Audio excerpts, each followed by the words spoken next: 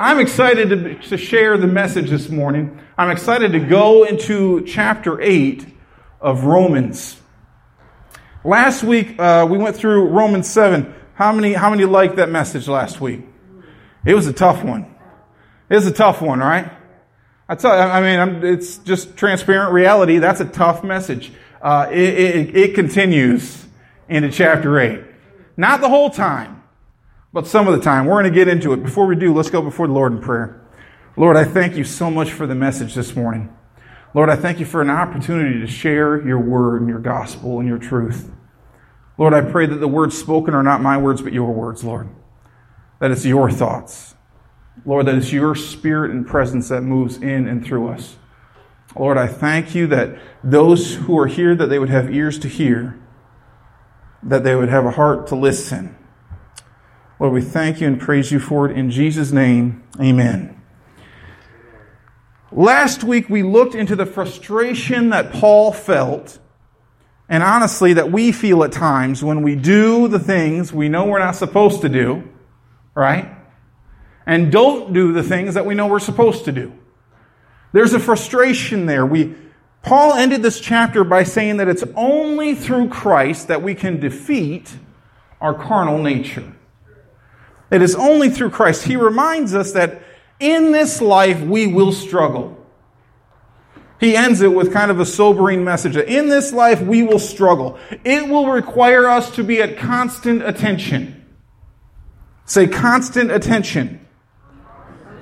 Because until we pass into glory, the internal battle will be constant. Until we pass into glory, until we step from here into eternity, until we shed mortality and take on immortality. Amen? How many know that even the strongest of Christians can feel weak at times? Even the strongest of Christians, being a leader in the church doesn't mean there aren't times of weakness. Amen? Hey, just so you know, being a pastor in a church doesn't mean there aren't times of weakness. There are moments where your strength is dimmed. There aren't moments where your light doesn't shine quite as brightly. You know what I'm saying? I mean, let's just be a little transparent this morning. It may seem like some people have it all together. Have you ever met someone that they seem like they always have it all together? Man, they're just always together. And you're looking at them like, man, they're always together. I messed up. There's some people that always seem like they have it together, but you should be aware that at times when you feel like you're going through a tough time, and it's all you can do just to smile. I mean, it takes all you can do just to smile. There are a lot of leaders that are going through the very same thing. There's a lot of Christian brothers and sisters going through the very same thing. I'm usually a pretty easy book to read. My wife will tell you, I wear my emotions on my sleeve. I kind of always have. You can tell if I'm in a great mood and you can tell if I'm not. And I've had to learn not to let my battle determine my mood. I've had to learn how to put that to the side and say, you know what? I have joy in the Lord. Do you want to know something else? I'm not always successful. Amen? I am not always successful. There will be times where you don't find success in your battle. That's the truth of it. There will be times where you may trip up or you may stumble. But as we get into Romans chapter 8, it's important to realize that if you have given your life to Christ and are walking in His presence, that even when you stumble, God is not there with His finger pointed down in judgment towards you. God is not there pointing condemnation towards you. Romans 8, chapter 8, 1 through 4 says this. Our opening scripture says, "There is therefore now no condemnation to those who are in Christ Jesus, who do not walk according to the flesh, but according to the Spirit." Now keep that in mind. There are some who walk according to the flesh, and some according to the Spirit. We're going to get into that. "For the law of the Spirit of life in Christ Jesus has made me free from the law of sin and death. For what the law could not do in that it was weak through the flesh, God did by sending His own Son in the likeness of sinful flesh. On account of sin, He condemned sin in the flesh, that the righteous requirement of the law might be fulfilled in us, who do not walk according to the flesh, but according to the Spirit. Say, according to the Spirit. The first thing we see in this chapter is that there is no condemnation for those who are in Christ. Amen? How many are glad to know there's no condemnation for those who are in Christ? But it doesn't stop there. If we're going to read the Bible accurately, it says this: for there is no condemnation for those who are in Christ, who do not walk according to the flesh, but according to the Spirit. Somebody say amen. I'm going to need a lot of amens this morning. I'm wearing a pink shirt. I need some help this morning. Amen. Come on.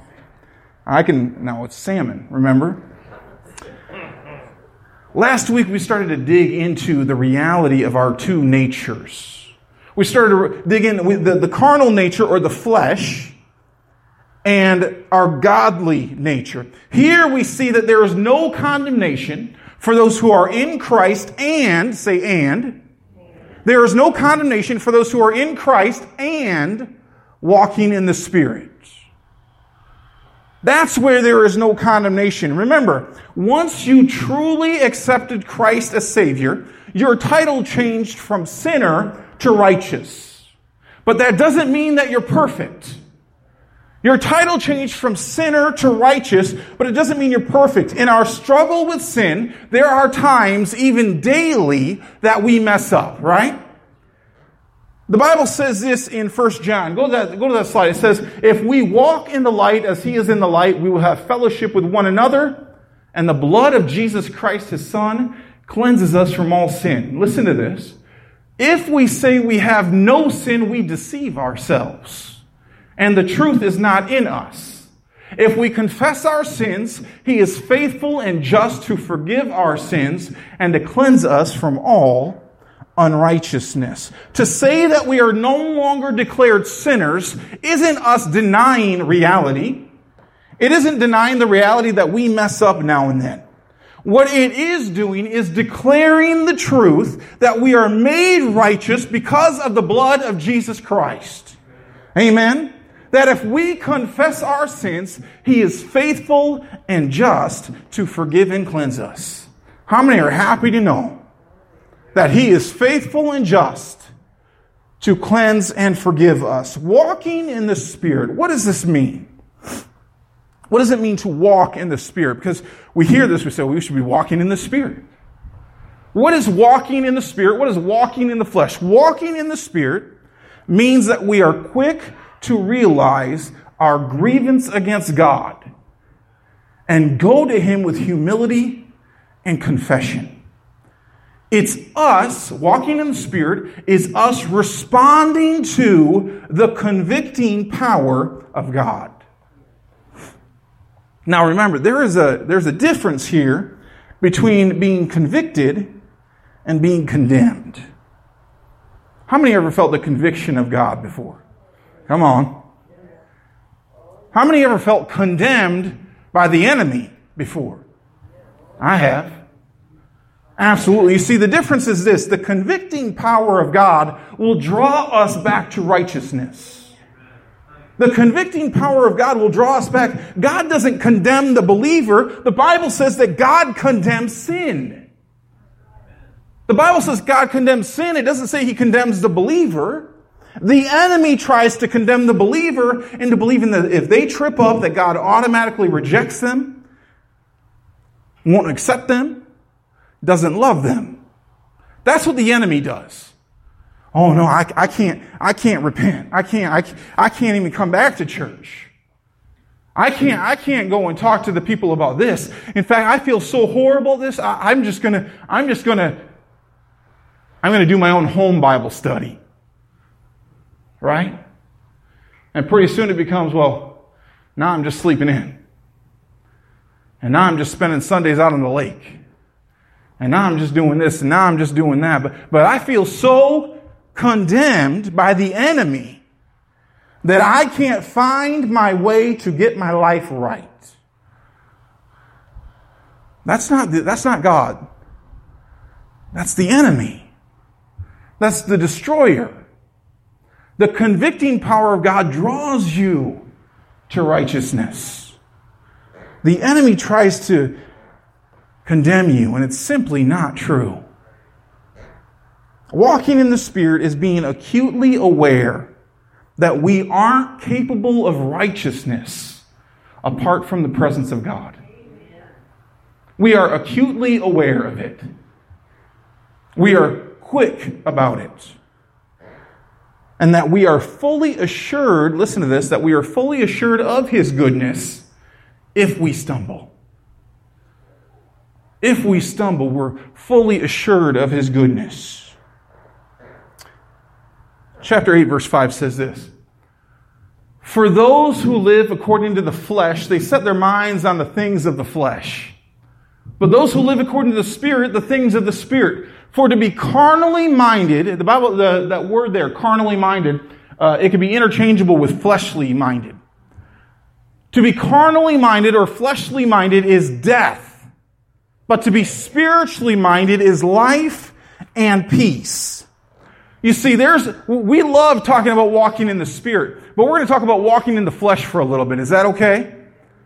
Is that okay? Come on. Now, yeah, I know. It's about to get real. How many know some people who confess to be Christians, but still live in continual sin? Do not look around. This is not the time to be looking at your neighbor. Carol's like,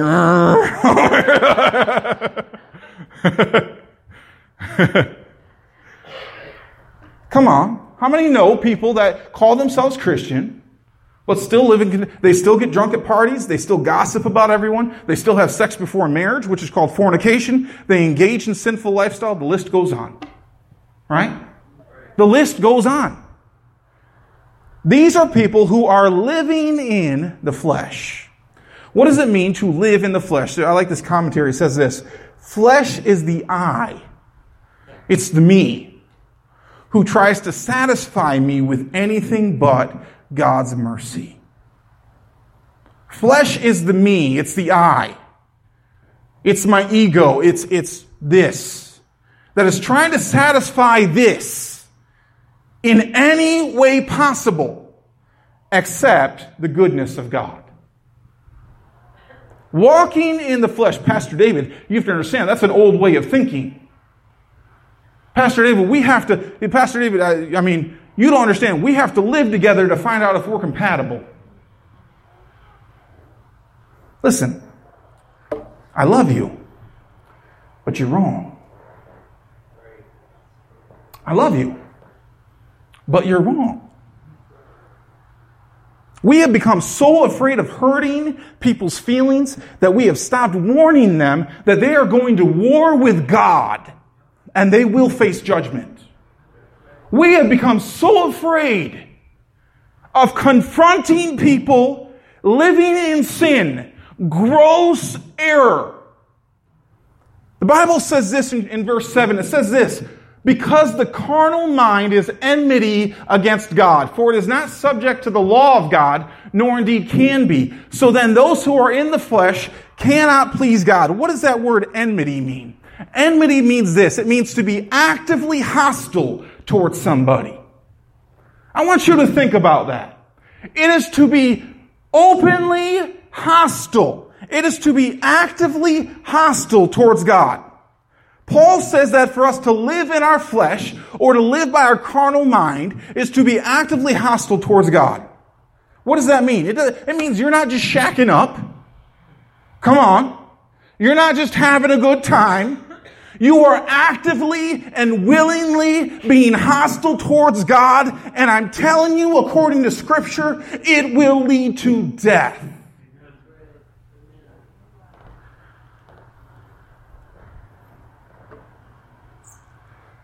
Verse 9 says this, but you are not in the flesh, but in the Spirit, if indeed the Spirit of God dwells in you.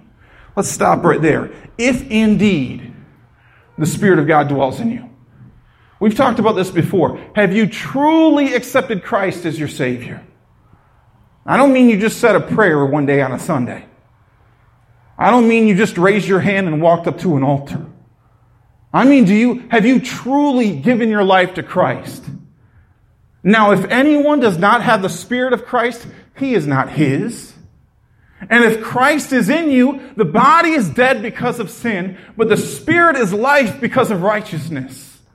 But if the Spirit of Him who raised Jesus from the dead dwells in you, He who raised Christ from the dead will also give life to your mortal bodies through His Spirit who dwells in you. Somebody say amen. If the Spirit of God dwells in you, we are to be walking in the Spirit. You cannot follow Christ and not walk in the Spirit. Come on. You can't follow Christ and not walk in the Spirit. When you accepted Christ as your Savior, we're going to get into some deep theological stuff here right now. When you accepted Christ as your Savior, you were filled with the Holy Spirit. There is a work of the Holy Spirit in you being saved. There's a second filling, an infilling. We'll talk about that later. But there is a work of God's presence in you when you were saved. The issue of flesh comes about when we stop being filled with His presence and start filling ourselves with everything else around us. The issue of being, whether or not we're filled or not filled, or living in a carnal mind or living in a fleshly mind, comes down to this. We have been filling ourselves with everything that is not God. It's then that we stop battling those ungodly desires and we choose to give ourselves over to them. We have willingly disconnected from God. See, there's a difference. There's a difference between somebody stumbling and tripping up. There's a huge difference between somebody stumbling and tripping up and then somebody just giving themselves over to. There's a big difference. I know people in my life who have struggled with their sexuality. They have struggled with it. And so they have prayed to God for help. They have prayed to God for guidance. They have said, with all the strength within them, God, just help me. But there have been times in their walk that they love the Lord. They are Christians. They are filled with the Spirit. They are, no doubt that they love the Lord. But there are times that they struggle.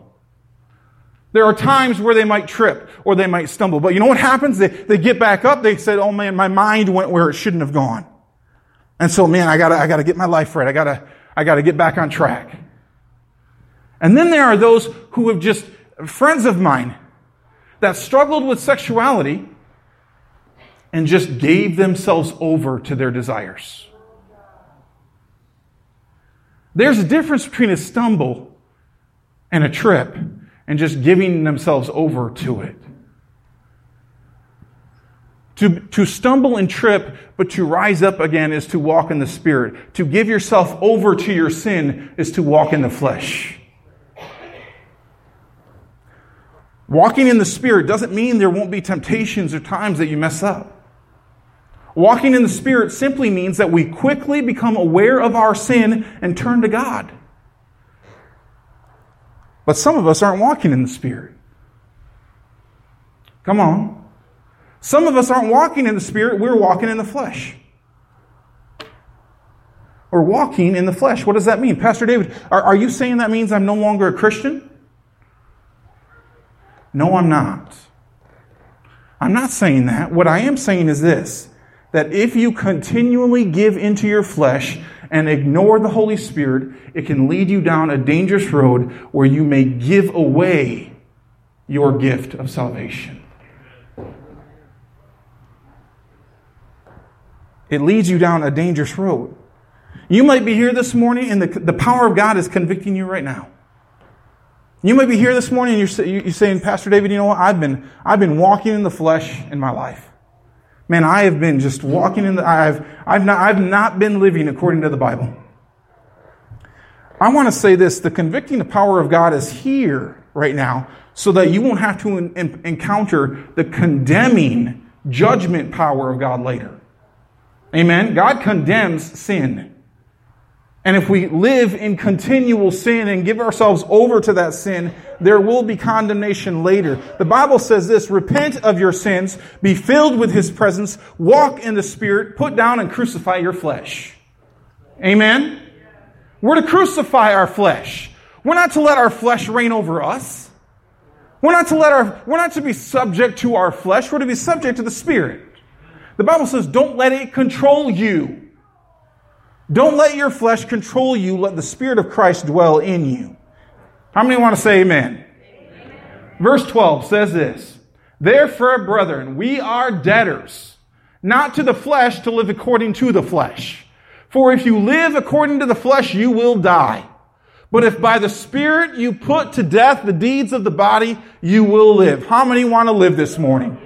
How many want to live this morning? How many are glad that the Word of God is real and true even when it hurts a little bit?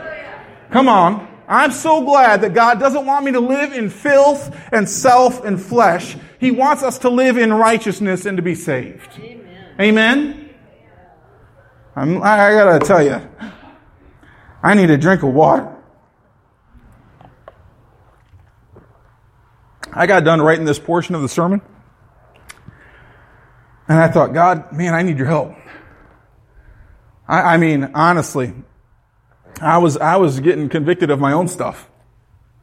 All right? Come on. I don't preach this just to you. I'm preaching it to me sometimes. So God preaches it to me before I can preach it to you. Amen? Man, I was being convicted of my own stuff. And it was tough. I was feeling it. I was feeling like Rocky 3. How many know Rocky 3? Come on. No, how many don't know Rocky 3? Bobby's like, what's Rocky?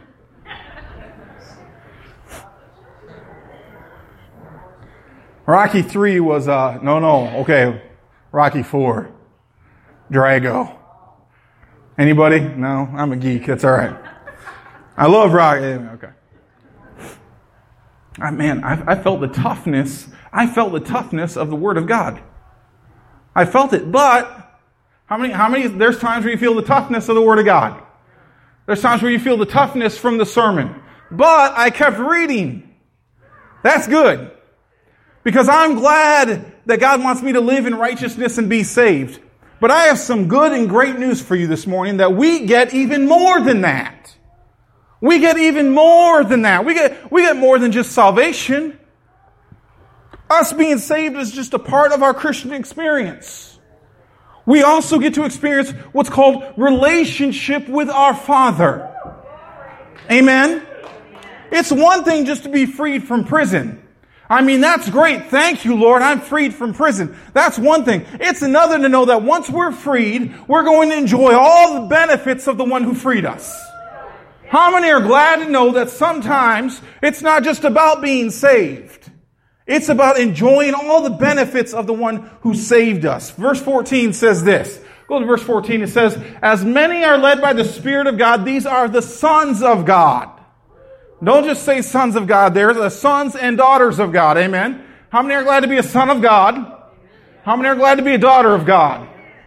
Amen. That should be all of us. For you did not receive the spirit of bondage again to fear, but you received the spirit of adoption, by whom we cry out, Abba, Father. The Spirit Himself bears witness with our spirit that we are children of God. And if children, then we are heirs. Heirs of God and joint heirs with Christ. If indeed we suffer with Him, that we may also be glorified together. If we are led by the Spirit of God, we are then called the children of God. We have received the spirit of adoption. Do you know what that means? The spirit of adoption means that we are entitled to all the benefits.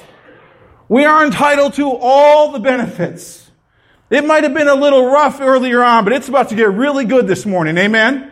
We become heirs of the throne of God, and we can approach God as Abba, Father. Like a child calls out to his daddy, we can cry out to God. There's a pastor I know who, when he prays, he says, instead of saying Father God, he says, Dad.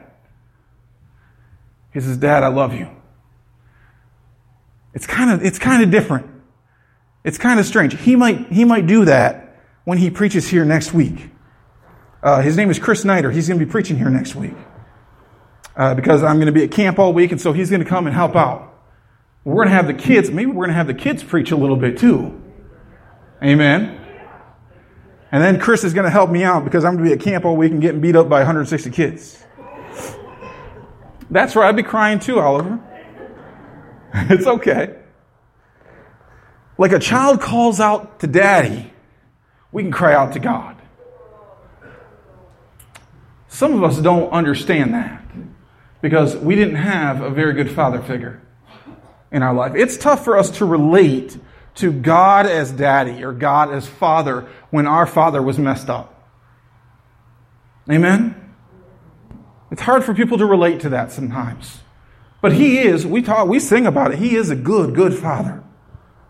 If your father was abusive and harsh and mean towards you, that's not my daddy, God. That's not my Abba Father. He is nothing but good. He's good, He's only good, He's good all the time. Even when it might hurt a little bit, even when it might be tough a little bit, He's still good because He wants to lead us towards righteousness. Just so you can understand the full context of what's happening here, I want you to keep in mind that Paul is speaking to the Romans about adoption. One commentary had this to say about adoption. Under Roman adoption, the life and standing of the adopted child changed completely. Listen to this. The adopted son lost all rights to his old family and gained all new rights with his new family. The old life of the adopted son was completely wiped out, with all his debts being canceled, with nothing from his past counting against him anymore. I'm so glad to know that my debts have been canceled and nothing from my past can be counted against me anymore. How many are glad to know that? Now I get to enjoy the same privileges and benefits of my Father. Does that mean, Pastor David, that's great. Does that mean we aren't going to suffer or have heartache or have pain in our life or trial? No. In fact, the Bible tells us to expect suffering. The Bible tells us to expect suffering. Actually, the Bible tells us don't just expect suffering because it says if we indeed suffer with Christ, we will be glorified with Christ. If we suffer with Christ, we'll be glorified with Christ. And it says this in verse 18, "For I consider the sufferings of this present time are not worthy to be compared with the glory which shall be revealed in us." How many have been through some tough times? How many have been through some chaos and heartache and turmoil? But I consider that the sufferings of now, the sufferings that we're going through in this life are not worthy to be compared to the glory that is going to happen. They are not worthy to be compared to the glory that's going to happen. I know right now it may be tough. I understand that right now it might be difficult, but finish the race. Stay with it. Verse 19 says this, "For the earnest expectation of the creation eagerly waits for the revealing of the sons of God." We're going to get into some very interesting stuff here. "For the creation was subjected to futility, not willingly, but because of Him who subjected it in hope. Because the creation itself will also be delivered from the bondage of corruption into the glorious liberty of the children of God. For we know that the whole creation groans and labors with birth pangs together until now. Not only that, but we also, who have the first fruits of the Spirit, even we ourselves groan within ourselves, eagerly," say eagerly, "waiting for the adoption, the redemption of our body." Creation is waiting for that day. Come on. We are waiting for that day. There is a groaning within us for that day. How many know what day I'm talking about? How many know what day I'm talking about? The day when I get to shed this corruptible, messed up body and put on incorruption. That day when I go from mortal to immortal. There's a sense of adoption now. But one day I will be able to fully embrace my Daddy, Abba, Father, God, and dwell in His presence for eternity. What a day that will be. Amen. What a day that will be. I've said this before, but it's always worth repeating. It says this: there is coming a day when no heartache shall come, no more clouds in the sky, no more tears to dim the eye.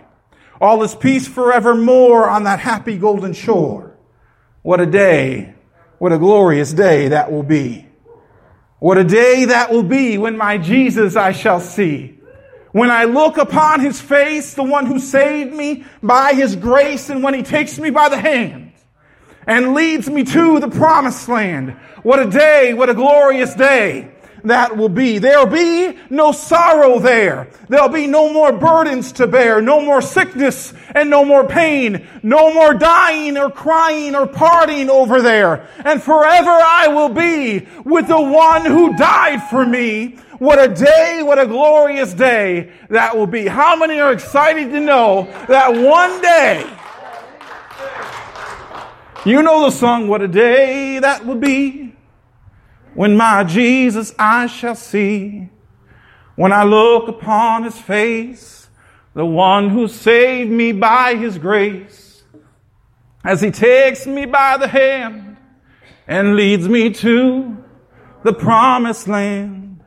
What a day, what a glorious day that will be. Whew, man. I'm excited for that day, aren't you, Mike? I'm excited for that day.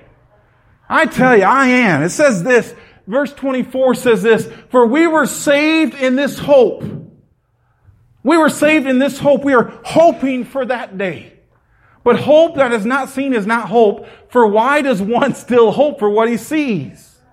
But if we hope for what we do not see, we don't see it yet, but if we hope for what we do not see, we eagerly wait for it with perseverance. I don't know about you, but I eagerly await for that day. I eagerly await for that day. How many love that? How many can't wait for that day?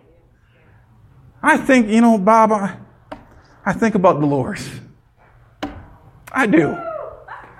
I think about Dolores. I think about her shedding mortality and putting on immortality. Man, I do. I think about that day for her. I think about no more sickness, no more pain, no more partying over there. And forever she will be with the one who died for her. What a day, what a glorious day that will be. Amen. Boy, I am eagerly awaiting that day. I love that. But we live here now. But Pastor David, we're not there yet. There's some that, but we are not. We're still here. What about here? What about now? Paul understands that too. It says this, verse 26. Likewise, the Spirit also helps us in our weaknesses. He helps us in our weaknesses.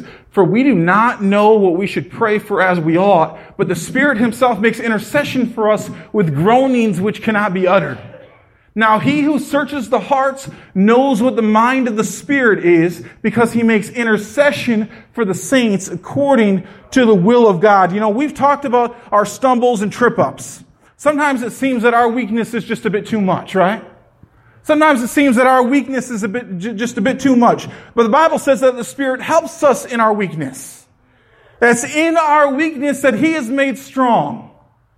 Sometimes we don't even know what or how to pray. How many ever been there? Come on. You're just at the place where you say, Pastor David, you know what? I know I need to pray, but I don't know what or how to pray. This is where prayer gets real. This is where the Spirit drives us to groanings. And even when we don't know what to pray, Christ is praying for us. Have you ever been in a groaning prayer? Have you ever been just in a time of your life where you're like, oh God, I don't even know what to pray, but Lord, God, I need your help. God, there's a pain and a torment and a hurt. I can't even describe what's going on within me right now. And so you don't know what to pray, but groanings are coming out of you. And you're saying, God, I need your help this morning. You're driven to your knees.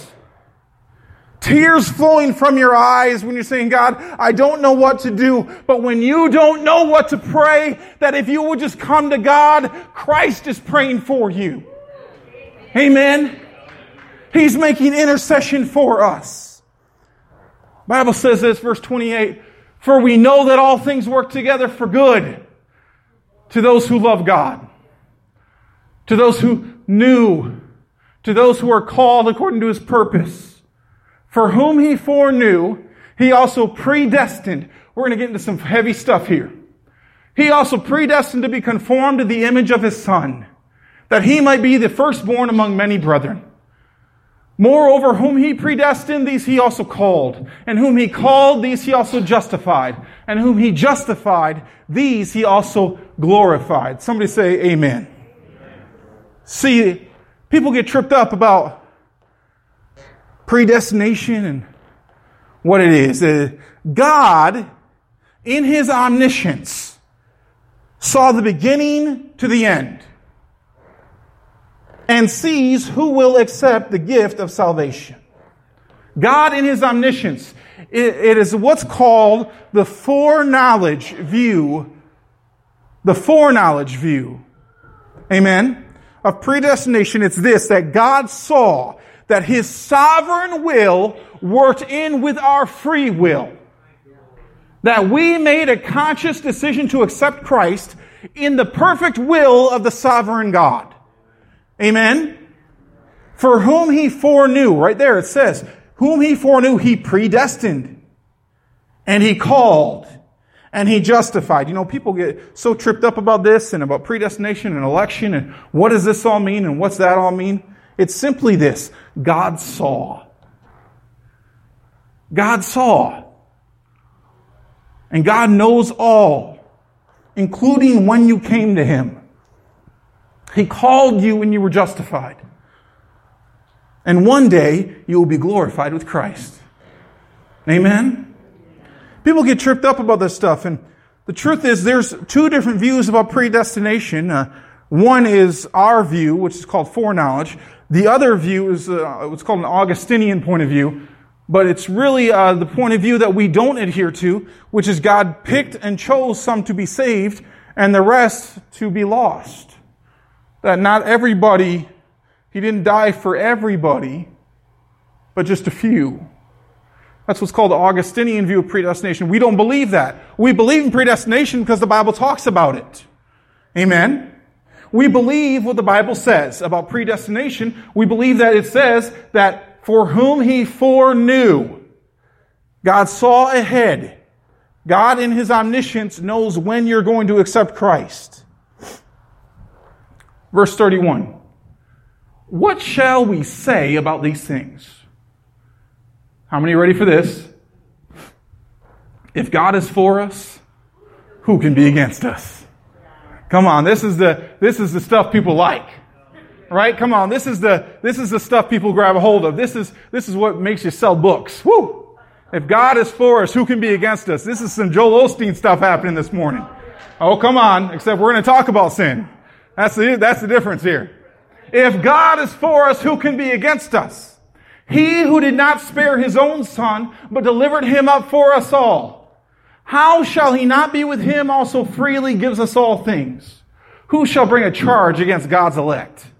It is God who justifies. Who is He who condemns? It is Christ who died and furthermore is also risen. Who is even at the right hand of God, who also makes intercession for us? Who shall separate us from the love of Christ? Amen? Who shall separate us from the love of Christ? Shall tribulation or distress or persecution or famine or nakedness or peril or sword? As it is written, for your sake we are killed all day long. We are counted as sheep for the slaughter.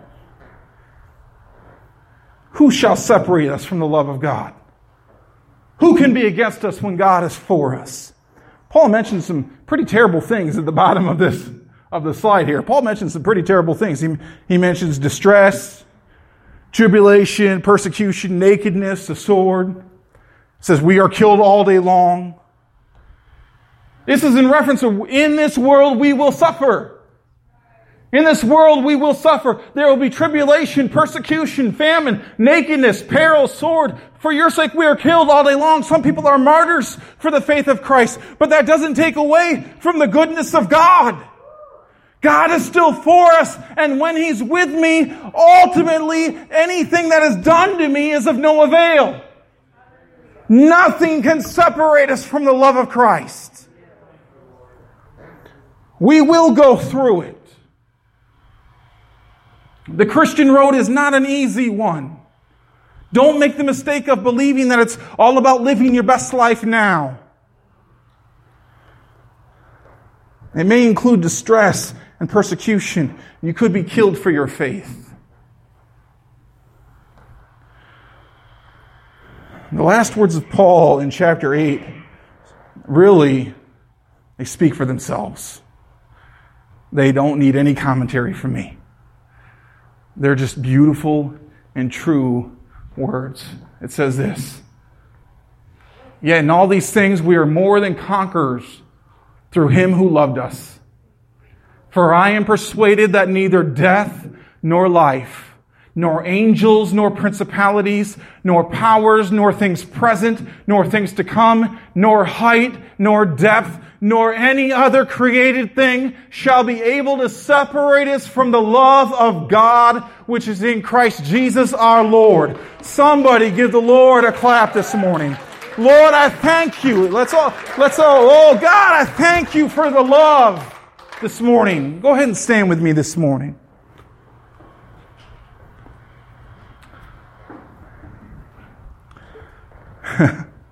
For I am persuaded that neither death nor life, nor angels or principalities or powers, nor things present, nor things to come, no height, no depth, or any other created thing shall be able to separate us from the love of God, which is in Christ Jesus our Lord. Let's pray together. Lord, I thank you. Lord, I thank you that nothing can separate us from the love of God. Lord, I thank you for the day that will be coming. What a day that will be, Lord, when I shed off this mortality and take on immortality.